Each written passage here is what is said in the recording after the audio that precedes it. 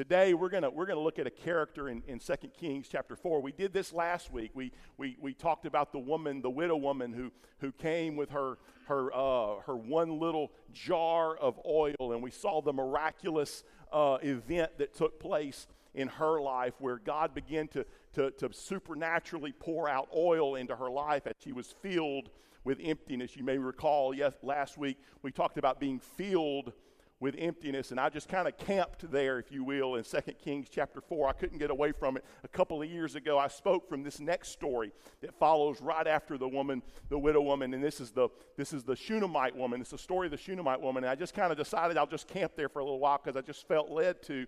And a couple of years ago, I spoke from this story to our ministers at our MAJC gathering at our conference, and I just could not get away from this particular word for right now, and I believe it's for some of us today in this room. This woman, she has this, her life collides with the life of the prophet Elisha, and through this story that we're about to look at, we see this amazing, miraculous event that takes place in her life. It all happens in a little community called Shunem, and this woman, the Bible doesn't even give us her name. It says that she's a notable woman. She's just referred to as the Shunammite woman, and what we do know about her, we don't know a whole lot, but what we do know about her, we know that she absolutely loved God with all of her heart. We know that she loved the things of God. She and her husband, they loved the man of God. They loved the prophet Elisha, and she and her husband loved him so much that they even did a little addition at their house.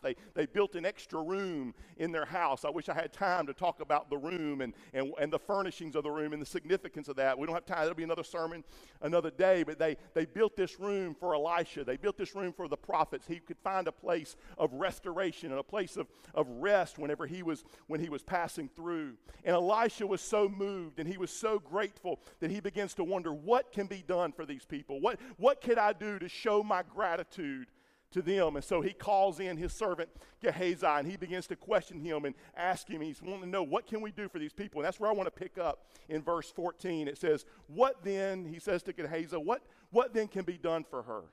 And Gehazi answered, actually, she has no son, and her husband is old. And so he called her, and when he had called her, she stood in the doorway. Verse 16, then he said, about this time next year, you shall embrace a son. And she said, no, my Lord, man of God, do not lie to your maidservant. Now let me clarify something here. In this moment, the Shunammite woman, she's not calling Elisha a liar. She's not calling him out here. Instead, she is simply expressing her shock. She's expressing her bewilderment with what has just been said to her, what's just been promised to her. And she's literally saying, look, don't mess with my emotions this way. Don't joke around with me. Don't get my hopes up about something that I'd given up hope for a long, long time ago, because somehow, Elisha, you have found a way. You have somehow found out where that very sensitive place is in my heart and in my soul, that sore place, if you will, that place that I don't talk about anymore. I've already put that away. Now I live a good life. We've got some good things going on, my husband and me. We have a farm, and we have good things in our life. I even went and built a room for you with no expectation of anything in return. And now here I am. I'm not even looking for it. I haven't even been thinking about it. I haven't even been dreaming about it anymore. I put it away a long time ago. And now you've reached into that very sensitive place in my life. And you're telling me now that about a year from now I'm going to have a son? Don't mess with me. This is the way it is for some of us.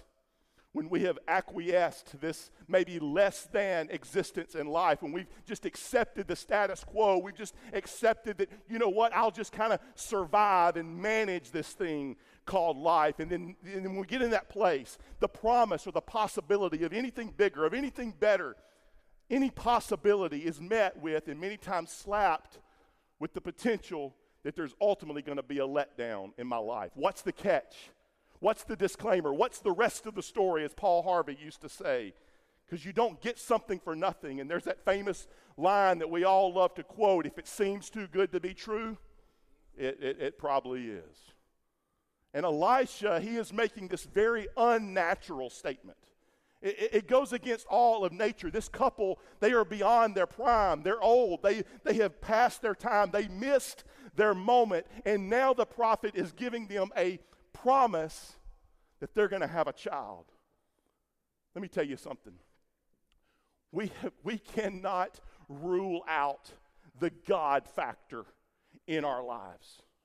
We cannot rule out the God factor in our lives. We are so focused so much on all of the natural things in our lives, but there is a God factor that we cannot rule out, because the God factor changes everything. God specializes, your God and my God, the one who loves us, he specializes in the impossible, which means that whatever I'm going through in the natural, whatever it is I'm facing in the natural, the moment God puts his promise on it, that situation becomes a supernatural situation.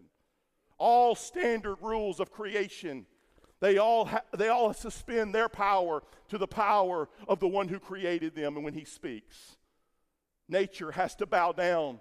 When the Creator makes a declaration, waters are going to begin to part. The sun will stand still and even begin to move backwards. Waters and winds and seas, they all have to submit themselves to whatever the Creator says. And so in verse 17, it says, the woman conceived and bore a son when the appointed time had come, of which Elisha had told her. I love verse 18. It says, and the child grew. And the child grew. If you'll allow me to use a little bit of license and liberty with the scripture today, I want to take that word child, and I would like to replace it with the word promise. Because isn't that really what we're talking about here? We're really talking about the promises of God. You may not be needing a new child in your life. In fact, many of you would be cursing that statement right now if I said that to you. But we all have that promise. And this woman, she wasn't expecting anything, and she gets a promise. She added a room onto her house, making room for the man of God and the things of God. And now here comes a promise. And the promise was conceived, and the promise was born, and the promise grew. Some of us can appreciate this and know what this is like. We know what it's like to say, I didn't even know that was a possibility. But then there was that sermon preached. Then all of a sudden I was reading the word, and the words just leaped off the page. Something happened, and all of a sudden I caught a glimpse of the possibility. All of a sudden I caught a glimpse of what could be. I caught a glimpse of the potential of tomorrow. I caught a glimpse, and I had an expectation of greater things. That experience, and I hope you've experienced this, and if you haven't, I pray that God will begin to birth this inside of you today. That inside of every one of us, there's that something. Maybe there's that dream, there's that hope, there's that belief and that potential of something greater, that promise that God has put inside of us. I haven't met it yet, I haven't seen it yet, but it is in me and it's growing. It may just be in the embryonic stage right now, but it is a promise from God. And the next thing you know, you begin to feel the promise kick. Any mamas in the room who felt the promise kick, then you begin to feel the promise move, and then all of a sudden you realize the promise isn't going to stay here very long. I am about to give birth to something that God has placed inside of me. And when the time had come, she birthed the promise.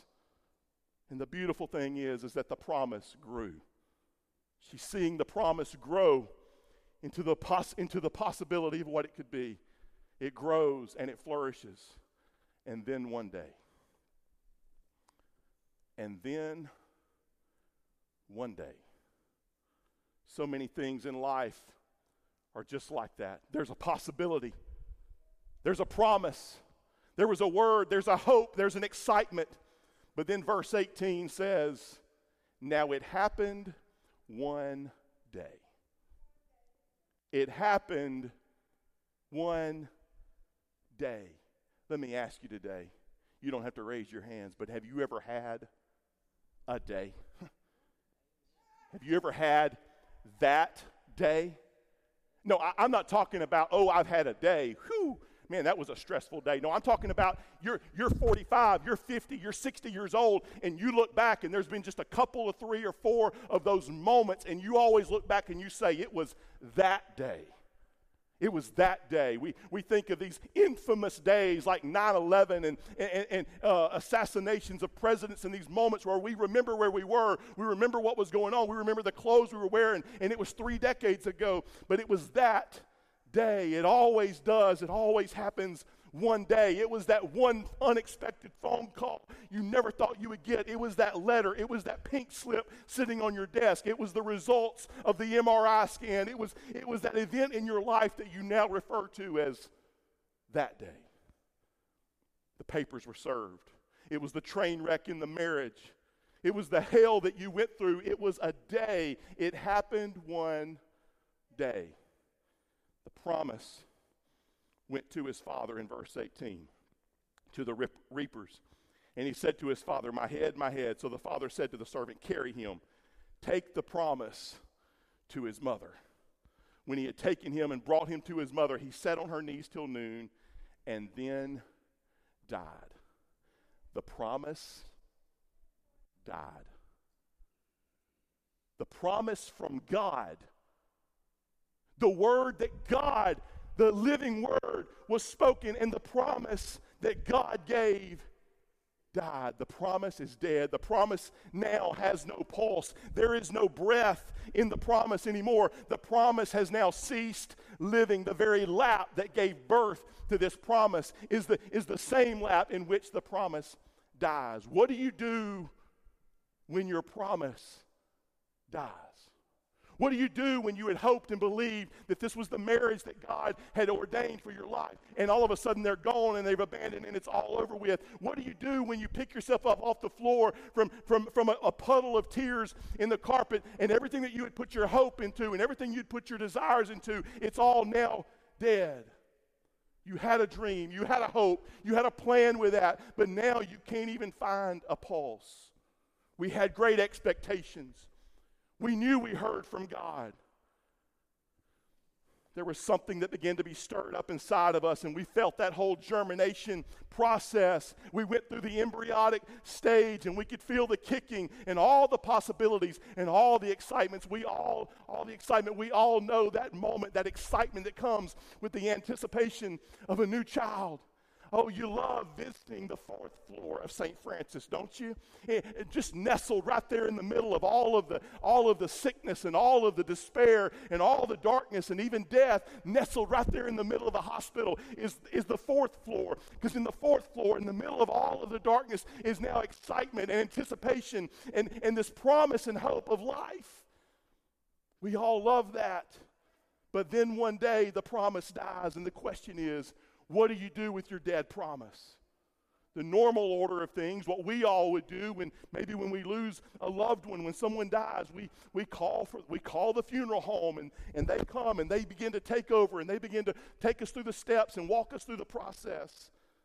But the woman is so caught up, and she knows and she understands that this was a promise from God. This wasn't of my own doing. This was something that God had birthed inside of me, and she was so caught up in that she refused to bury her promise, even though the promise was dead. I could probably just stop right there and say amen right there, because there are some of us in this room right now that need to just go ahead and make a declaration. This was a promise from God. This was something that God spoke over my life. I will not go to the cemetery. I will not go to the funeral home. This was a promise from the Lord. It may look dead to me today, but a promise from God never dies. Verse 21, it says, and she went up and she laid him on the bed of the man of God, shut the door upon him, and went out. Notice what she does.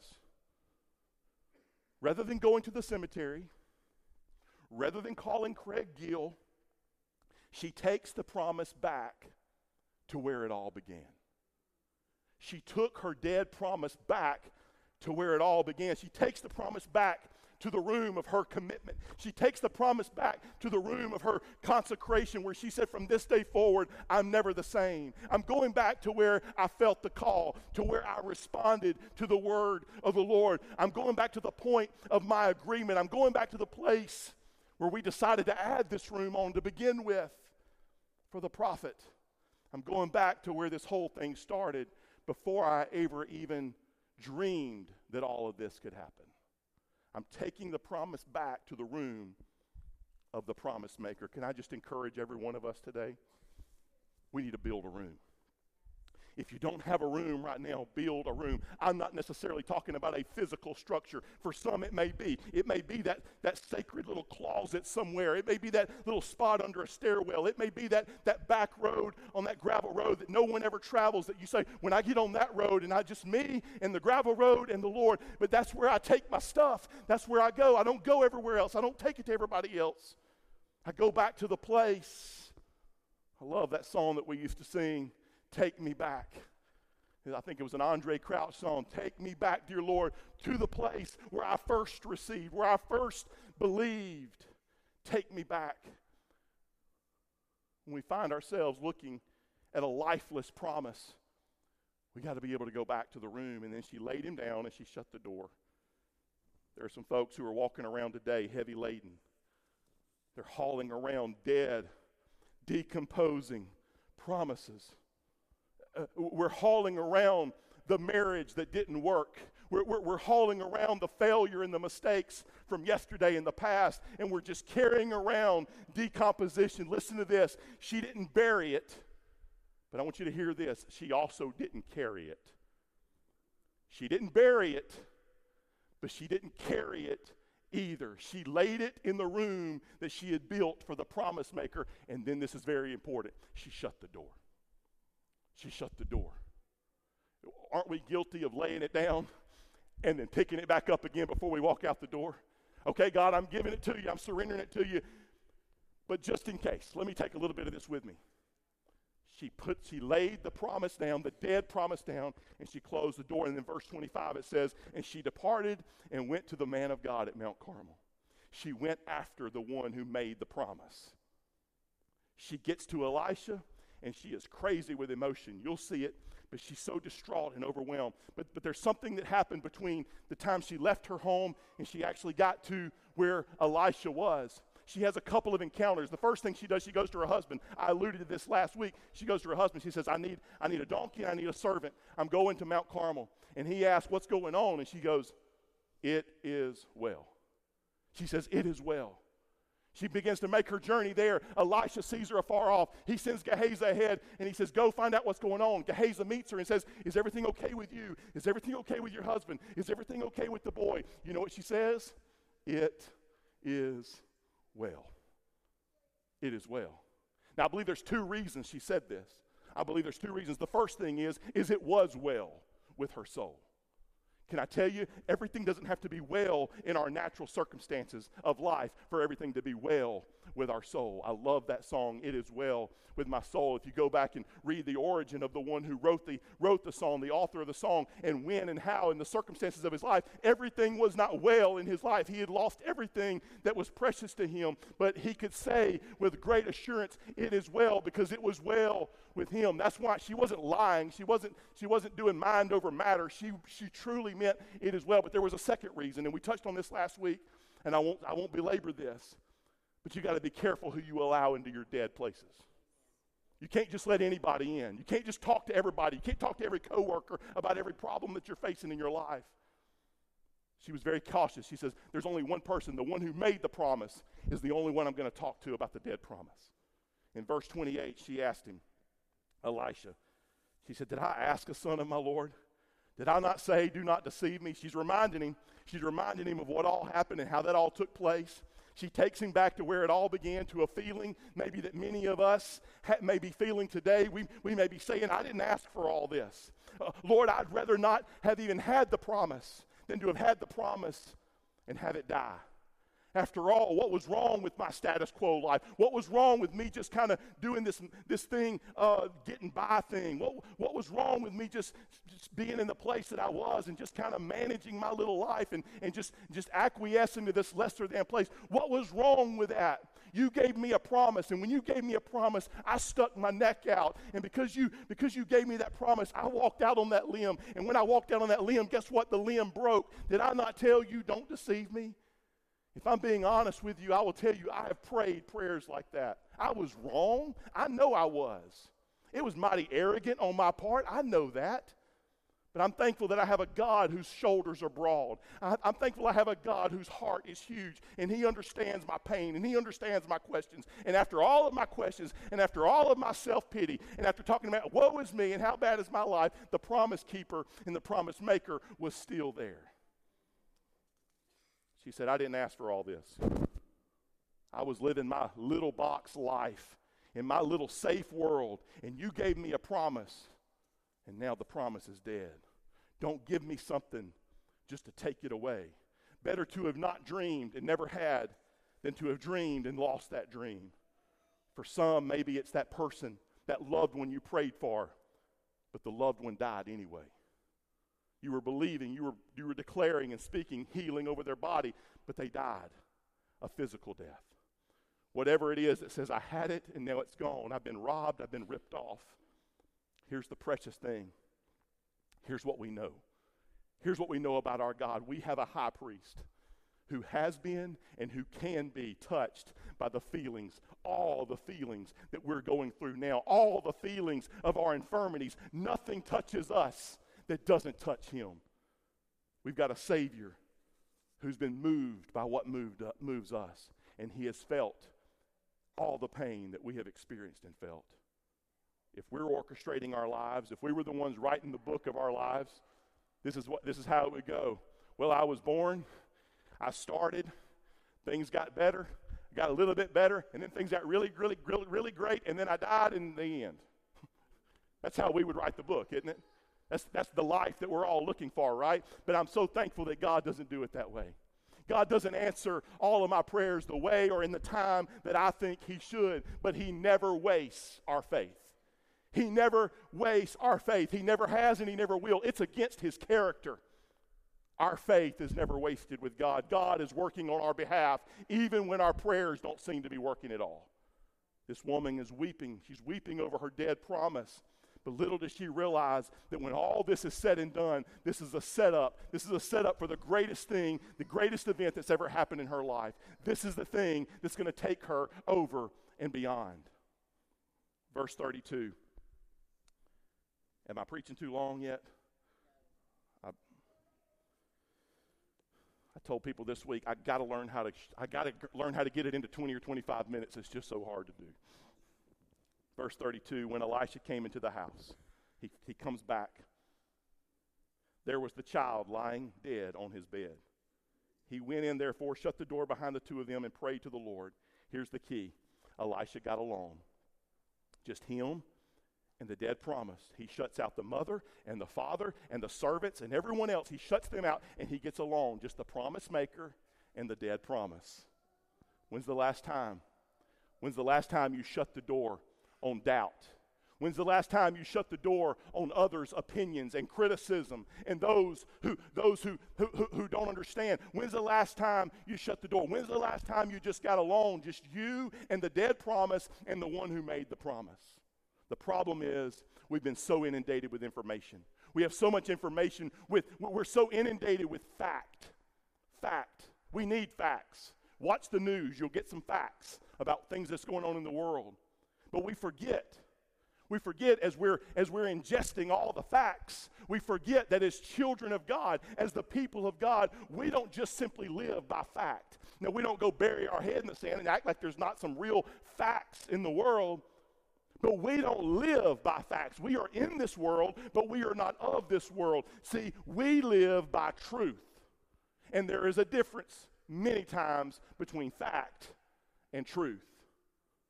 There's a difference.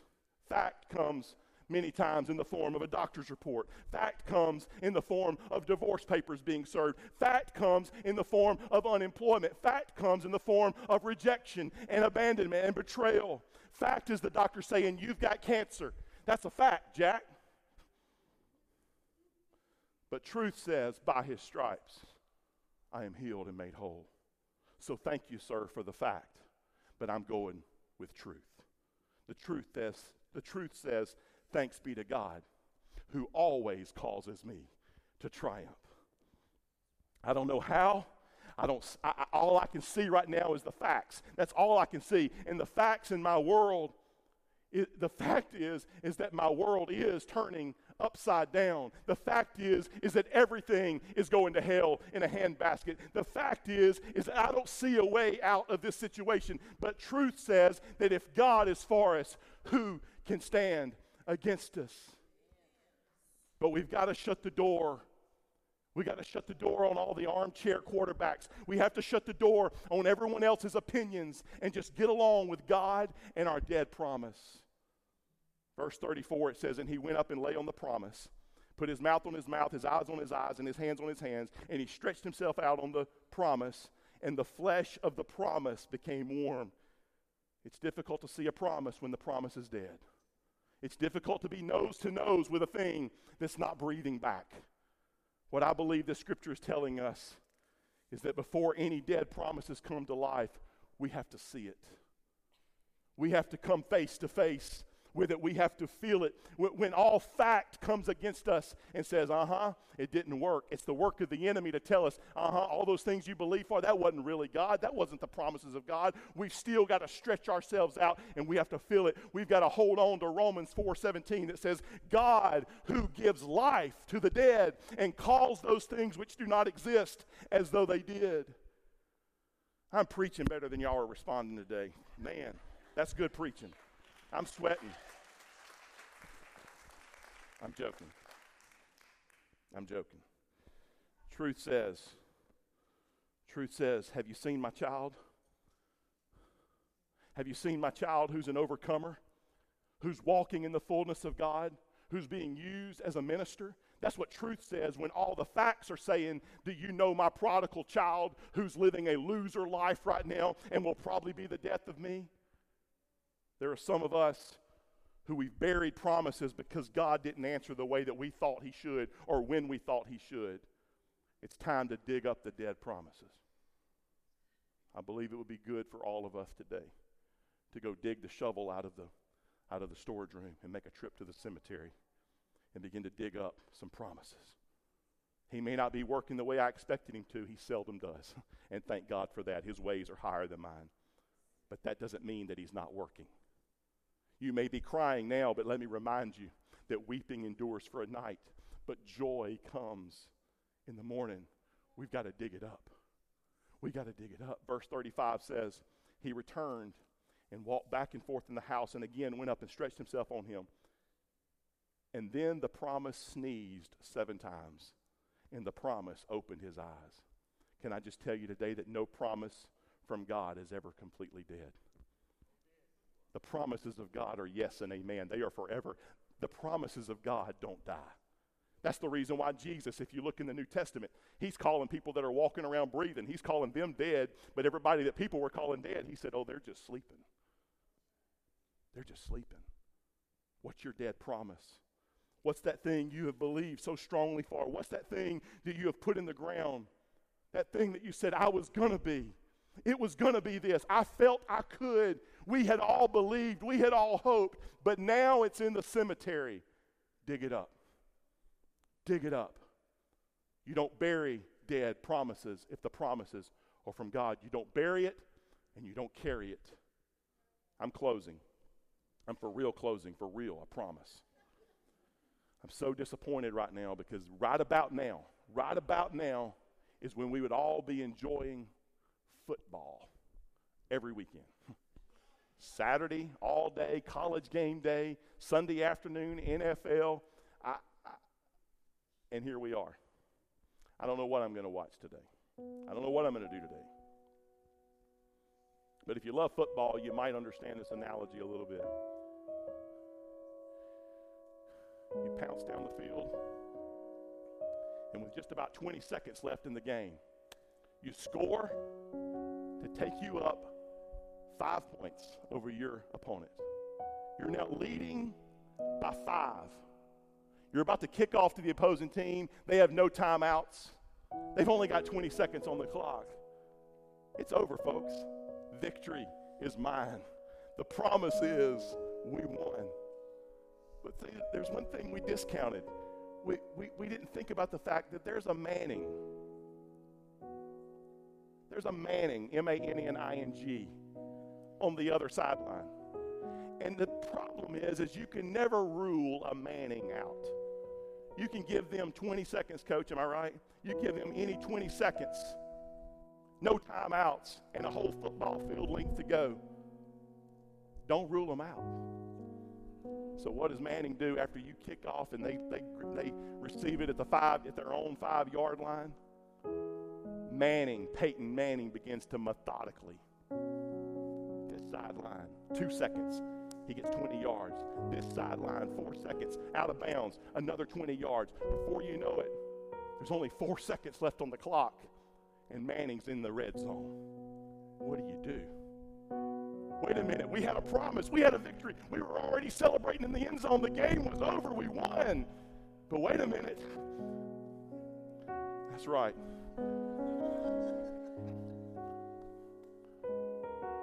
Manning takes the snap. He lobs the ball into the end zone. It's like slow motion.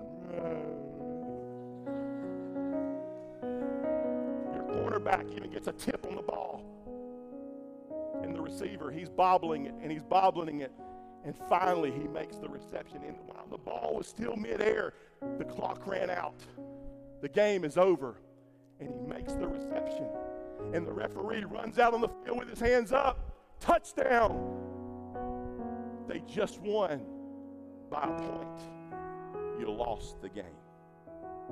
The promise is dead. The ruling on the field is it's a touchdown. But you know what? The NFL implemented something a while back, and every score has to be reviewed. Every score has to be reviewed.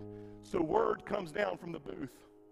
We got to look at this one again. We're not so sure his feet were in bounds. We're going to look at it again. And where a minute ago you couldn't hear yourself think, now with 60,000 of your closest friends, you can hear a pin drop. You're watching it on TV. The referee on the field goes over with a set of headphones, and he's listening, and he's talking. He's looking on the camera too, and you're trying to read his lips. You're just on edge. You're right on the edge of your seat. What's about to happen? And there are times when the referee will take his headphones off. He walks back out on the field, and he says those words that no one wants to hear. The play stands. The play stands. But can I tell you, there are other times. There are other times when that referee will take the headphones off of his head. He walks back out on the field. You see, we got to know something. There is someone that you've never seen before. You've been watching this game for 3.5 hours, and there's this person that you've never even laid eyes on. You don't know what they look like. You don't know what they sound like. But they are looking at the game from every single angle. See, we're on the field. We have a one-dimensional view. We only see what we can see. But there is someone else that's up in this high booth, and he's seeing things that we don't see. He's looking at things from angles that we can't see from our perspective and where we are. And where we called it all dead, he's seeing something else. And so sometimes the ref will come back and say the play stands. But then there's other times, and everybody wants to hear these words. Upon further review. Upon further review. Can I tell you? Upon further review, everything changes. Upon further review, let me just say this, at some point, someday, somehow, we're all going to have to realize that every dead area of our life is under further review from upstairs. God has a higher vantage point. He sees the situation from angles that we can't even access. You're on the field playing the game, and you think you know what happened, but trust me, he sees another perspective. He sees it all.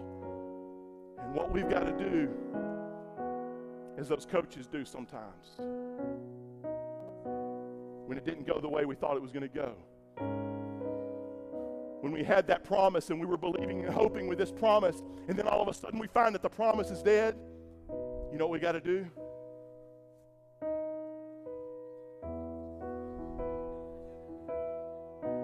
there's a red flag that every head coach gets. And if it ain't going the way he thought it should go, if it looks a little different to him than the way the referee said it was, he says, look at it one more time. Take it under review one more time. It looks dead. It doesn't look very promising from your angle, but I want the man upstairs to look at this one. I want a different vantage point on this one. I'm tired of your criticism. I'm tired of what you have to say and analyze my situation. My promise seems to be dead, but God says this: if I train up my child in the way they should go, that when they are old, they will not depart from it. It looks to me, though, like they're departing. God's word says he'll work all things together for my good. But can I tell you, this doesn't look very good right now. At some point in time, we've got to do like that coach does. And we just got to back up and say, hold on. Flag. Hold on. Look at it again.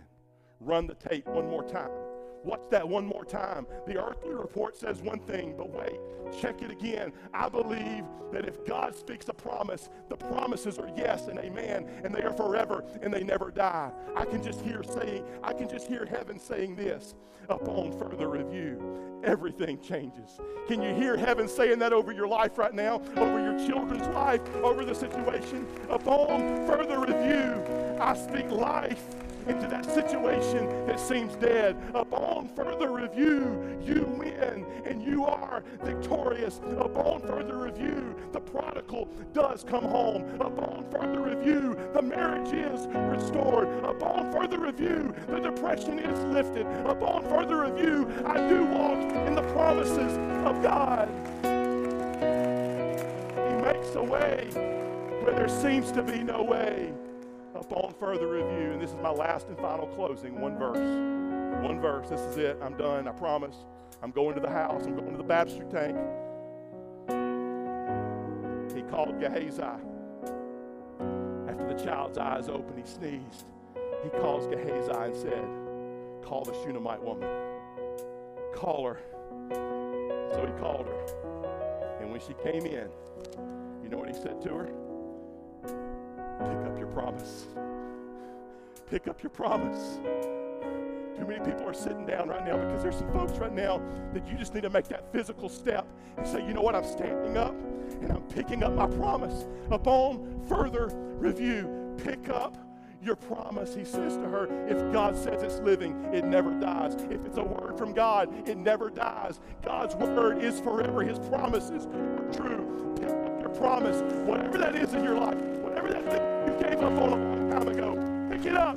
God says it's never over. It's not over until he says it's over. In Jesus' name. In Jesus' name. Let's worship together today.